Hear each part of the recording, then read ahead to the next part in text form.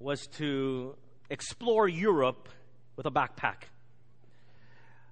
The problem was I had Asian parents, Chinese parents, and they were so fearful. They thought that every person was a bad person, and so they would not allow me to go. And although I argued, I did not go because it was them who would be paying for it.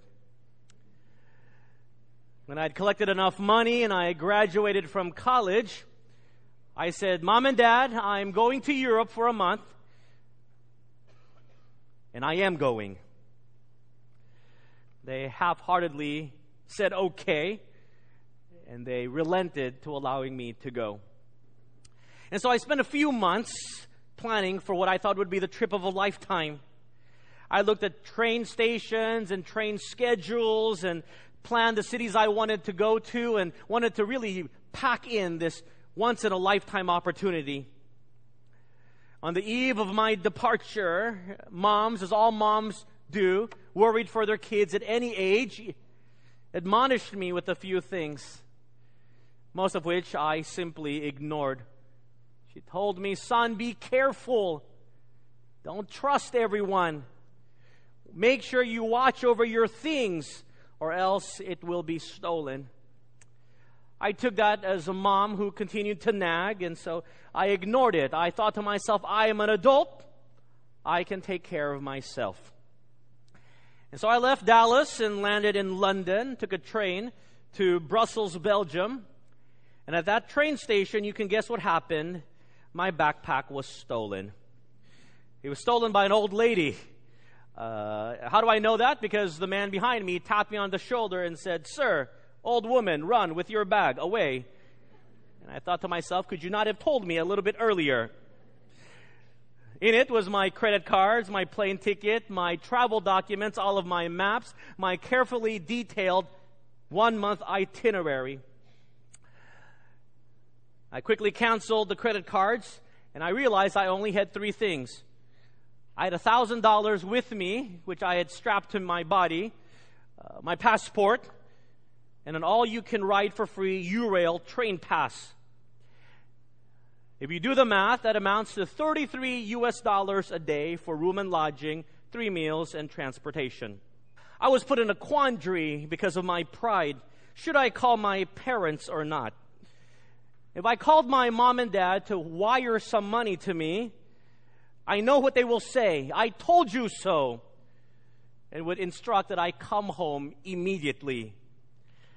But in my pride, I told them I could take care of myself. And so I had to prove to them that I could.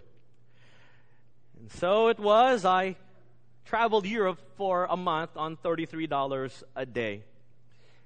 As to how I survived, that is a different story for a different time. But it entailed a lot of sleeping on trains and train stations, bus stops, and other places you're not supposed to sleep at. But if you asked me about that trip, if I would change anything about it, I would tell you no. In fact, I would have told you I wish the backpack was stolen even earlier. Without maps and without my itinerary or train schedules, how would I travel? You had to leave it to chance. I would go to a train station, ask the information how many platforms there were. A train station could have 4 platforms, 8 platforms, to 36 platforms. Then when I find out how many platforms there were, I would ask a random stranger, please pick a number between 1 and the number of platforms. They would give me a number, and I would go to that platform and jump onto the train that was there. It was only when the train moved that I would then work my way to the conductor's area and ask them, where is this train going? From that experience, I went to places that most tourists would never go. It was one of the best experience of my life. I would not trade it for a world, although I'm not recommending it to you.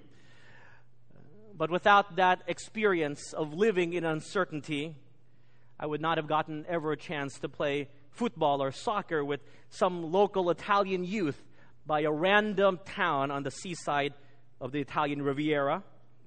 I would never have had a chance to talk with an ex-Nazi German soldier who happened to be sitting at a park bench where I was, who told me a story about how he abandoned his unit because he fell in love with a girl from Budapest.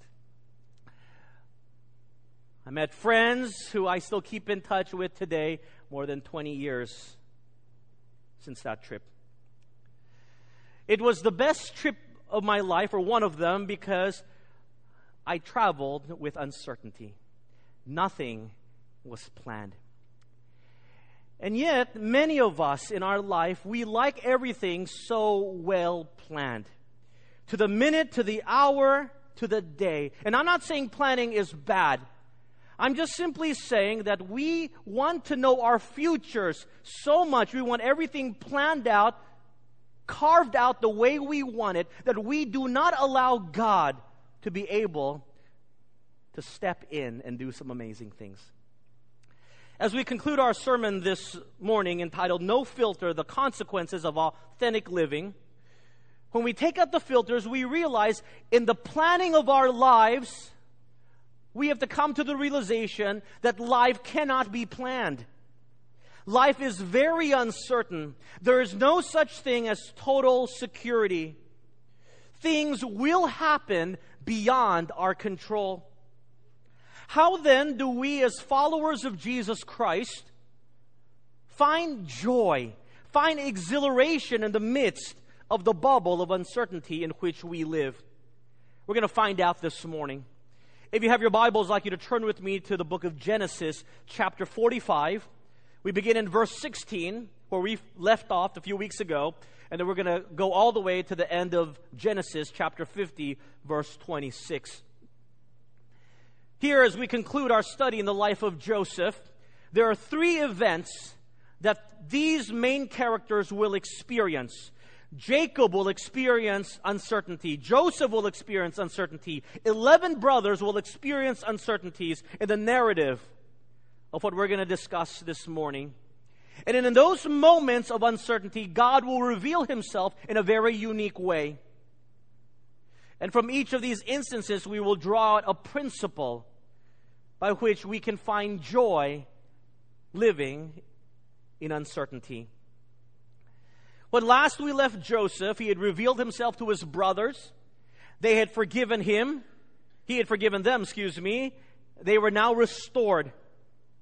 In Genesis chapter 45, verses 16 to 28, word quickly spreads throughout the royal courts that Joseph's brothers were in town.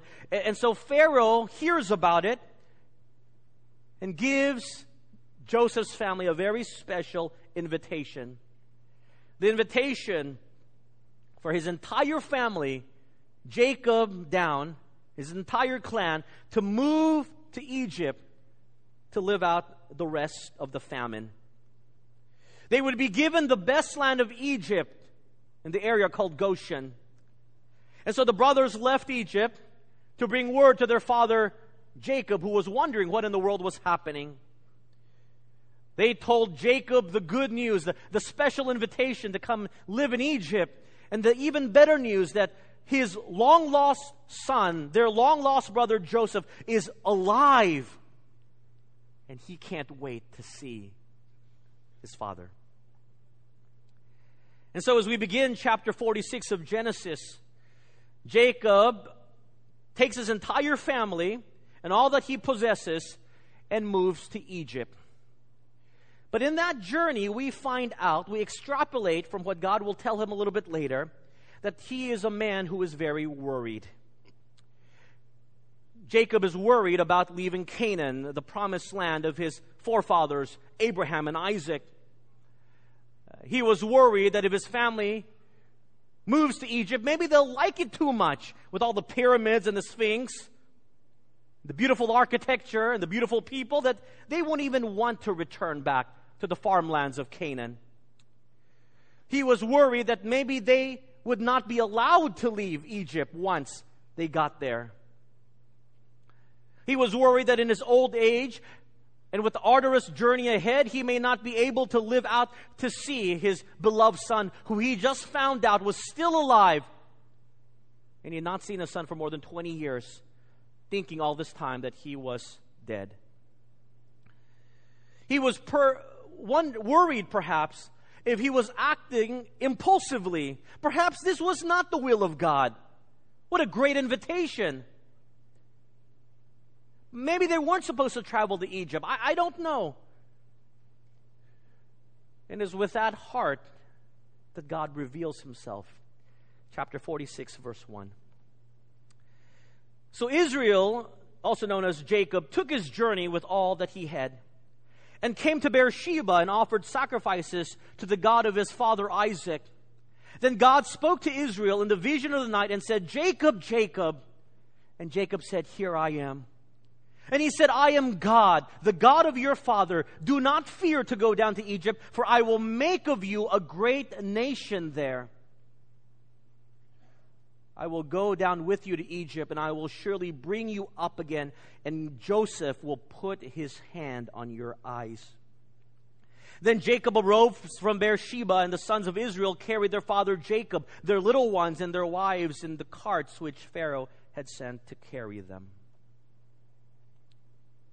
In the midst of uncertainty and worries, the assuring words of the Lord spoke to Jacob. And if you're taking notes, that's number one. How do we find joy in the midst of uncertainty? We do so through the assuring words of the Lord. Notice what God says to Jacob. He calls him by name, Jacob, Jacob. This was the name of his birth. God knew him personally. Out of the millions who lived in that land at that time, God knew Jacob, called him by name. He knew what this old man was worried about. Then God talks to him about his character and tells and reminds Jacob again of who he is. "I am Yahweh. I am the God of your father Isaac and your grandfather Abraham. I am God. And there is no need to fear," he tells Jacob. "I'm going to go with you. I'm not only the God of Canaan, I'm also the God of Egypt. I'm the God of the entire world, and I will accompany you to Egypt. I will make you a great nation there, and I will come back with you." You see, when God makes a promise, that promise is not locally contextualized. When God promised Abraham, Isaac, and Jacob to make him a great nation, it didn't mean only if you live in Canaan. God says, when you go to Egypt, I'm also the God over Egypt, and my promises still hold true even in Egypt. And I will make you a great nation as you move there. If you're ever worried, my friends, remember, God is not only here in the Philippines. God is everywhere you go. I know a lot of you will be traveling, flying in airplanes, and what a time to fly. The news of the German air crash in France gets us a little bit worried. What if that was our pilot? You don't need to live in fear. God says, "I go with you. I travel with you. I will bring you there, and I will bring you back." And notice what he says to Jacob. "You will see your son. He will touch your face." Now think about what Jacob is going through. He's an old man. It's a long journey. He finds out his son is alive. He can't wait to see him, but in the back of his mind, he's wondering, will I make it? What if I die before I get to Egypt? Right? I know you know of cases where children rush to fly back to be able to see their parents before they pass on. And they run to the airport, "Get me the next flight." That feeling was probably what Jacob was feeling. "Hurry up, horse cart. I need to see my son." And God says, relax, relax. He will touch your face. You will see him with your eyes. And with those reassuring words, Jacob goes down to Egypt. Beersheba is important. Remember earlier in the life of Jacob when he was running from his brother Esau, who was trying to kill him. In Genesis chapter 27 and 28, if you remember the story, he was on his way to Haran. And the Bible tells us in Genesis chapter 28 verse 10, when he left Beersheba on his way to Haran, perhaps just a little bit outside of Beersheba, God appeared to Jacob. Remember that story? In a dream, and he dreamt and he saw a ladder going to heaven. The angels were going up and down. And God spoke to Jacob in his youth. In chapter 28, verse 15 of Genesis, God tells Jacob almost what he tells him now exactly. I am with you and will keep you wherever you go and will bring you back to this land, for I will not leave you until I've done what I've spoken to you. God reminds Jacob that he made the same promise to him when he was young. Now when he's old in his life, the promise holds true. Jacob, I've never left you. I know you are unsure about what life is like in Egypt. Who moves when they're more than 100 years old? God says, I've got everything under control. You say, well, good, Pastor. That's good for Jacob. But God hasn't spoken to me lately. I'm living in a bubble of uncertainty. I don't know what's happening. When's God going to speak to me? He does. He does so through the Scriptures. And He tells us the very same things He tells Jacob. He says in Isaiah chapter 43, verse 1, I know you by name. He tells us in John chapter 10, verse 14 and 15, the good shepherd knows all of his sheep. He tells us in Hebrews 13, verse 5, I will never leave you nor forsake you. He tells us in Isaiah chapter 41, verse 10, fear not. And I like what he tells us in Lamentations 3:37.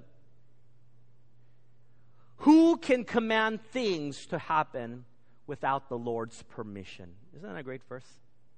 Who can command things to happen without the Lord's permission? What that says is nothing happens that God does not allow. Nothing in this world moves unless they seek the permission of God first. These assuring words, I hope, will serve as an encouragement in your life when you're going through a crossroad of uncertainty.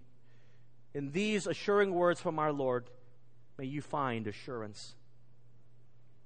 In verses 28 to 30, Jacob arrives in Egypt, and there he has a wonderful, tender reunion with Joseph. See, God fulfills His words. Be assured that what He says will come to fruition in times of uncertainty.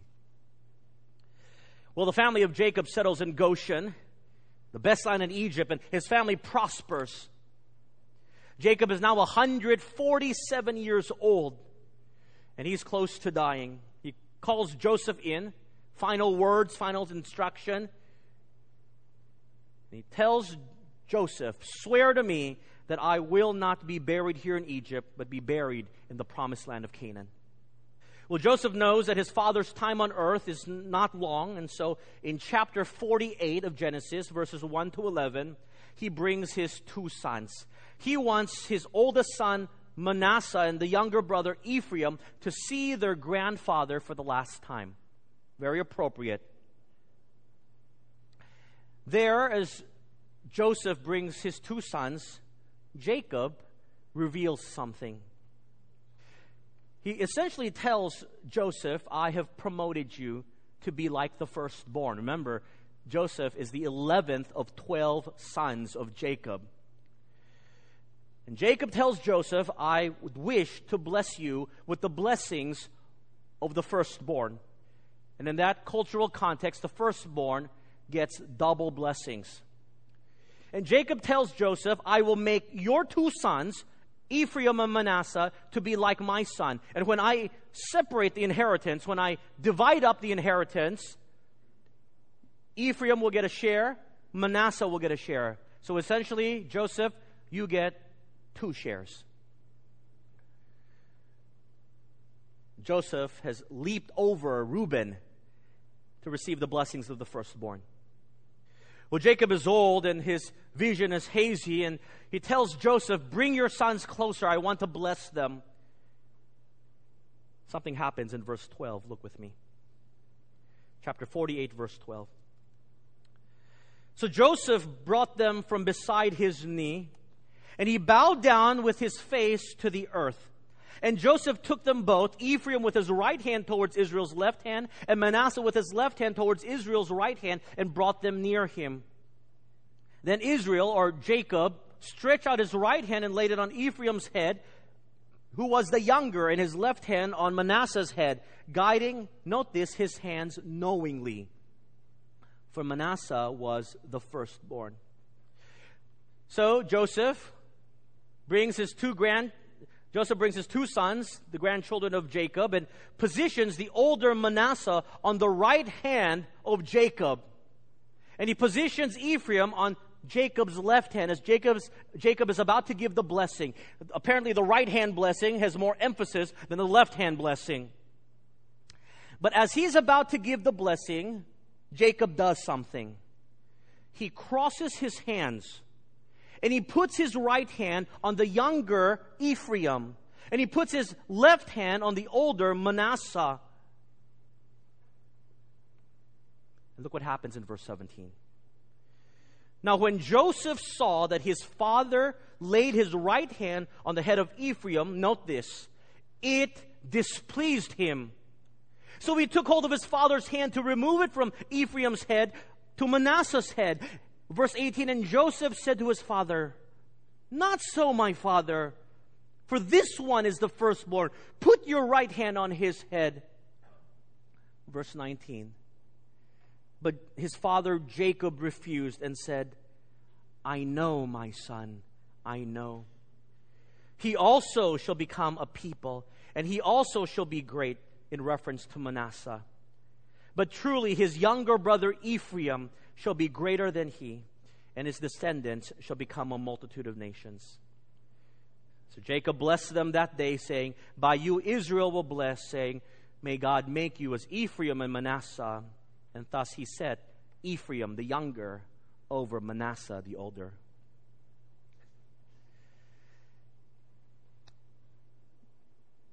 Joseph wanted it one way. He had already planned it out. The older son, Manasseh, would get more blessings than the younger Ephraim. That is the way it works. The older gets more than the younger. The older gets more blessing than the younger. That is how it's worked through the centuries, and in our Asian culture even worked until today. We look upon the older one with more pride, perhaps. So Joseph was displeased. He was not happy. But how ironic. He had no problems when he leapfrogged over Reuben to get the double blessings. Did you note that? He had no problems with that. But when it came to his sons, there was a natural order. I want to ask you, my friends, how many of you get angry? How many of you are displeased when your best laid plans do not fulfill itself as you have planned? How many of you get upset when everything you planned for doesn't turn out the way it's supposed to happen? That's how we are. We have put God into a box and say, God, this is how you must work. This is how things are done in this world. This is the natural order of things. I come into a wealthy family. This is the family in which I live. That means I will be successful. I go to a good college. I'm smart. It is my right to be successful in life. How can that person who has no education, who doesn't know the right people, how are they able to succeed in life? There is a way in which the world operates, and that is the rules by which I follow. And God says, whoa, time out. Who has set those rules? Did you know that the firstborn getting double is not commanded in the Bible? It's part of the cultural mandate of that culture, and sometimes even in the ancient Chinese culture. The value of a male child over a female child is not in the scriptures. It was a cultural mandate of that time. God says, excuse me, I do not work under the rules that the earth has created. I am free to do what I want. You see, my friends, God has a unique design for each and every one of us. God works as He so chooses, and He doesn't have to work within our prescribed rules. God often works in very unconventional ways. And that's number 2 if you're taking notes.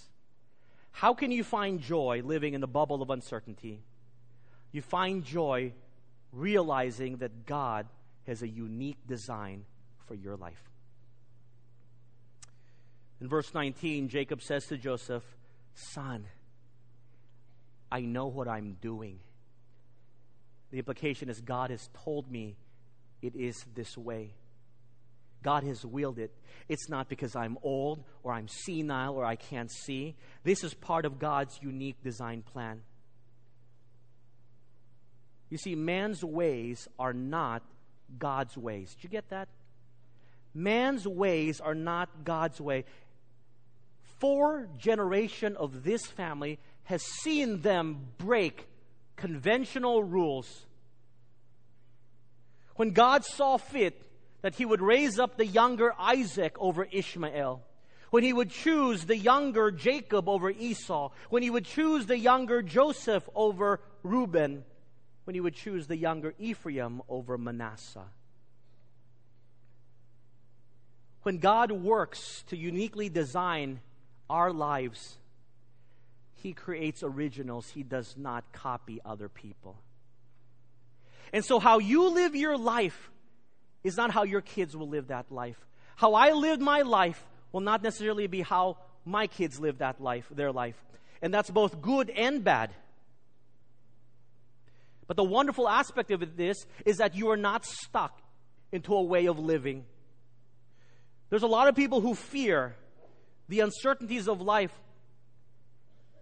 They feel like, I'm stuck because this is the family into which I've been born. You are not stuck. God has a unique design for your life. He does not follow the rules that the world sets. He can choose to bless as He so sees fit. I'll be honest, sometimes I worry about my own children. Even pastors worry. I worry about their future. I don't own a company. I don't have a business to give them. I don't have a storefront to help for them to manage. And I worry about that sometimes. But then God reminds me. He says, look at your own life, Steve. Look how God took you to be from an electrical engineer to go into business as a management consultant, and now to pastor a church halfway across the place you grew up. That's part of my unique design for your life, Stephen. And I've got an amazing plan for your 3 kids' life as well. You don't have to worry. They won't be like you, and that's a good thing. Because I've given them their own shoes to wear, not for them to fill your shoes. That's amazing to think about. Because some of the best things in life are totally unplanned. Some of those amazing things in life are unscripted. You as parents who so want to have your kids' life all planned out will never live in the joy of uncertainty because you cannot allow God to work in their life. And so you manage their life just so it must be so. And then you wonder why their lives don't turn out the way you want it to be. Or you yourself are so stuck in the rut and you find your life so boring Because you cannot trust God to allow Him to work His amazing, unique design plan only for your life. Because you're not willing to take that step of faith and trust Him.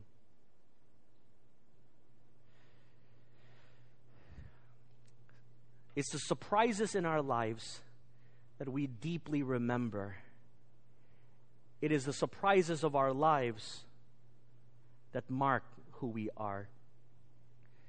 Stop trying to spoil the surprises of God's working in your life by trying to find out everything. That's how we are. It's funny. We all like surprise birthday parties. We all like surprise parties.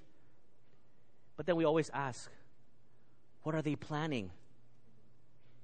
What's happening in my surprise party? Oh, wait. It's a surprise party. And we like surprises, and then we wonder, oh, we weren't that surprised. Of course not. You spent all of your energy trying to find out what the surprise is of your surprise party. Can we not simply just let it go and say, okay, surprise me? But that's not how we're wired. We want to know. And then we wonder, how come our life is so mundane? God has a unique design for your life, for your children's life, for your grandchildren's life. He gives us the parameters by which we are to live that life. And He says, enjoy. Enjoy the unique design I have for your life. In chapter 49, Jacob dies. He is buried in the land of Canaan, as Joseph promised to do. And we pick up the story in the last chapter of Genesis, chapter 50, verse 14. And after he had buried his father, Joseph returned to Egypt, he and his brothers, and all who went up with him to bury his father. Verse 15. When Joseph's brothers saw that their father was dead, they said, perhaps Joseph will hate us and may actually repay us for all the evil which we did to him. So they sent messengers to Joseph, saying, before your father died, he commanded, saying, thus you shall say to Joseph, I beg you, please forgive the trespass of your brothers and their sin, for they did evil to you. Now please forgive the trespass of the servant of the God of your father. And Joseph wept when they spoke to him. Then his brothers also went and fell down before his face, and they said, behold, we are your servants. The brothers came to a crossroad in the bubble of uncertainty. What will happen now that father has died?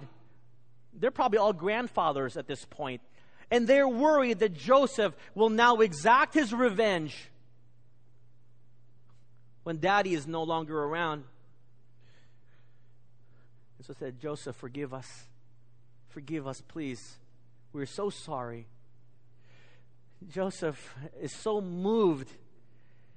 He doesn't get why they don't understand. He's already forgiven them. The Bible tells us he wept. Verse 19, and Joseph said to them, do not be afraid, for am I in the place of God?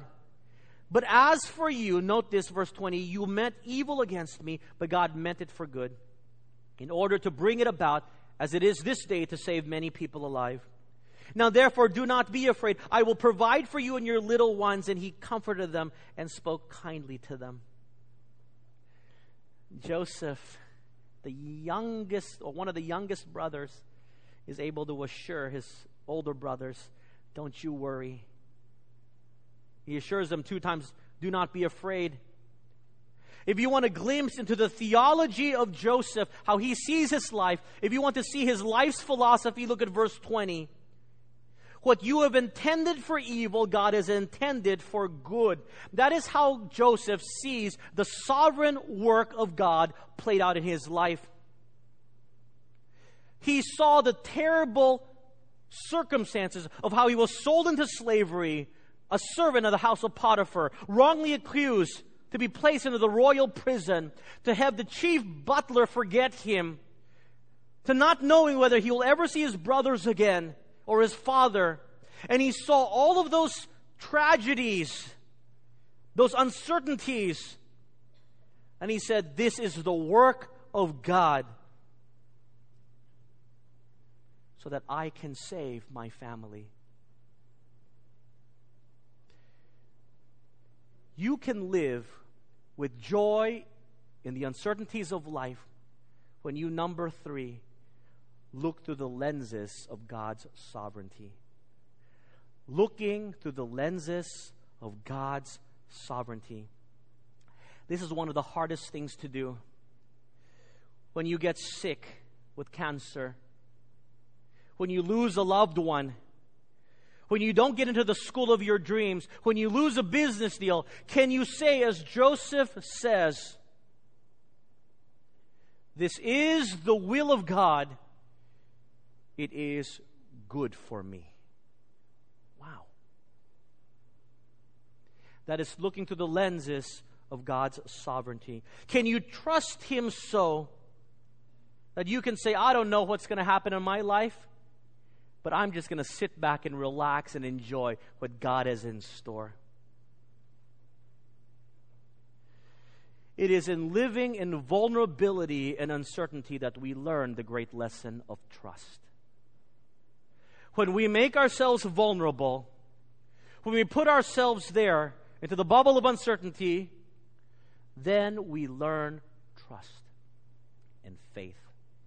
That's why so few Christians understand trust and faith, because they really don't trust God in the times of their uncertainty. They want everything so mapped out into their life. They want things done their way, not God's sovereign divine way. And then they wonder, how come I can't trust? I want to grow in my relationship with Jesus Christ. It's because you have not made yourself vulnerable, yielded your life, and say to Him, "Lord, it's yours. My life is yours. Direct it as you see fit, because I want to learn the lesson of trust." Francis Chan, a pastor in Southern California, says the church wastes too much time waiting for a word from God. Christians should instead be more active in translating the knowledge they have into action rather than languishing in fear and indecision. What he's saying is this. Pastor Francis is saying, we as churchgoers, because we live in uncertainties, we're just not sure, we never take the step of action. What if I share the gospel? Maybe He won't like me anymore. What if I stand firm for my conviction? I may lose my job. And so we're so languishing in fear and indecision and uncertainties, not willing to trust God, that we are simply seat warmers on Sundays. We don't do anything. Chan explains that continually listening to God's Word without applying it has made Christians dull to God's call.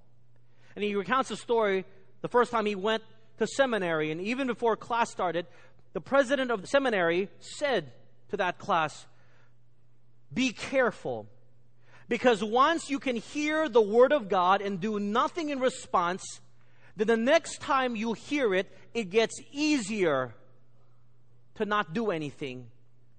And the next time, and pretty soon it becomes a habit and a pattern of you're able to hear God's Word without any practical response." How many of us sit here on a Sunday morning, listen to countless sermons, say, "Wow, that was a good sermon. I was touched by it," and never have life change? We have grown accustomed and used to simply sitting, hearing God's Word, and never applying it, because we're so uncertain about how that would affect our life. But the Word of God has been given to us to radically transform our lives, to change us every time we hear the Word of God spoken deep into our heart with the conviction of the Holy Spirit. You know, you parents, you know how it is. It frustrates you when you nag to your children and you say, for example, "Pick up that shirt," and your kids are playing video games. Yes, I'll pick it up. Or in Hokkien, "Ho, ho, ho, ho, ho." Or maybe your husband says that, "Ho, ho, ho, ho." And then 3 hours later, it's still there. "Didn't you say yes?" Hold on. Okay. Nothing happens. Right? Nothing happens. How do you feel? Frustrated, angry. In the same way in the Christian life, how many of us have heard the clear, distinct call of God in our lives? And we say, yes, God, I will apply it. And 1 week passes by, a month passes by, a year passes by, a lifetime passes by, and nothing's ever changed. Thank goodness, praise God for His patience with us. But let us not wait out God's patience. We can live in the bubble of uncertainty with joy because God's sovereign plan is at work in our life, regardless of what we do. I conclude with verse 22 and 23. So Joseph dwelt in Egypt, he and his father's household, and Joseph lived 110 years. Joseph saw Ephraim's children to the third generation. The children of Machir, the son of Manasseh, were also brought up on Joseph's knee. It's a fitting conclusion for the life of an amazing young man, but not so young anymore at 110. He began his life as a favored son, the favorite of his father. He became a slave more than 13 years. And then he became prime minister overnight and lived 110 years to see his great, great grandchildren. The author wants us to walk away realizing that Joseph lived a fulfilled life. No regrets. No regrets. He saw his great, great grandchildren. It is always fulfilling and quite fun when one lives in uncertainty in the hands of God. That's how it is. It's always fulfilling. You don't need to know. Even though you don't know what God has planned for your life, He knows. And that's what matters. Finally, I don't know if you know the ride Space Mountain. And all of you know Space Mountain, Disney ride? It's considered one of Disney's best ride in their amusement park. It takes you through space. It's really a roller coaster. And I've ridden it many times. I'm sure you have as well. I remember as a child in Orlando, absolutely terrified riding in Space Mountain. Launched into pitch darkness, not knowing whether you're going up or down or left or right. Many years later, as an adult, I had the opportunity to ride it again in Hong Kong Disney, and I was just as scared. I don't know what it is with amusement park rides. You're scared, but you want to keep riding it again. And so I did, and I remember the last time I rode it, there was a malfunction. The malfunction was that one of the circuits had blown, and so all the lights automatically turned on. And so the announcer came and said, if you'd like to continue to ride, you can, but the lights would be turned on as we deal with this issue. And so I'd been waiting long in line, and my wife and kids were waiting outside, and so I said, okay, fine, I'll ride it. And I rode the ride thinking, wow, what a different experience. I'll actually get to see the roller coaster inside Space Mountain. When I finished the ride, I was quite disappointed. It wasn't at all scary. In fact, if you look about it and think about it, it's almost like a kiddie roller coaster. It doesn't go backwards. It doesn't go upside down. It's rather slow, actually. It doesn't drop from great heights. It was quite boring. What was the difference? The difference is that before I could not see what was happening. I could not anticipate the up and the down and the left and the right. But when the lights are all turned on and you can see what's happening, it's not a lot of fun. In life, that's how we want it. We want the lights all turned on. We want to know what's happening every day of our life until the day we die, and we even want to know how we're going to die and when that's going to happen. And no wonder life is so mundane. But with God's assuring words, with His unique design for our life, each one specially crafted for us, living in the hands of His sovereign plan, you know what you can do? You can tell God, turn off the lights. You can get into the ride called life and experience the journey of a lifetime. Let's pray. Father, thank you so much for your word. It encourages me even now to enjoy the excitement of living in the bubble of uncertainty because you hold us in your hands. Not always wanting to plan everything out and having A plus B equals C, but giving you the space to work and to do amazing things with the men and women here this morning. I pray you would teach all of us, including myself, the lesson of trust and of faith and finding the sweetness of trusting in you fully, in a God whose words always come to pass, in one whose sovereign plan will be fulfilled, and in one whose unique design for us is unique to us.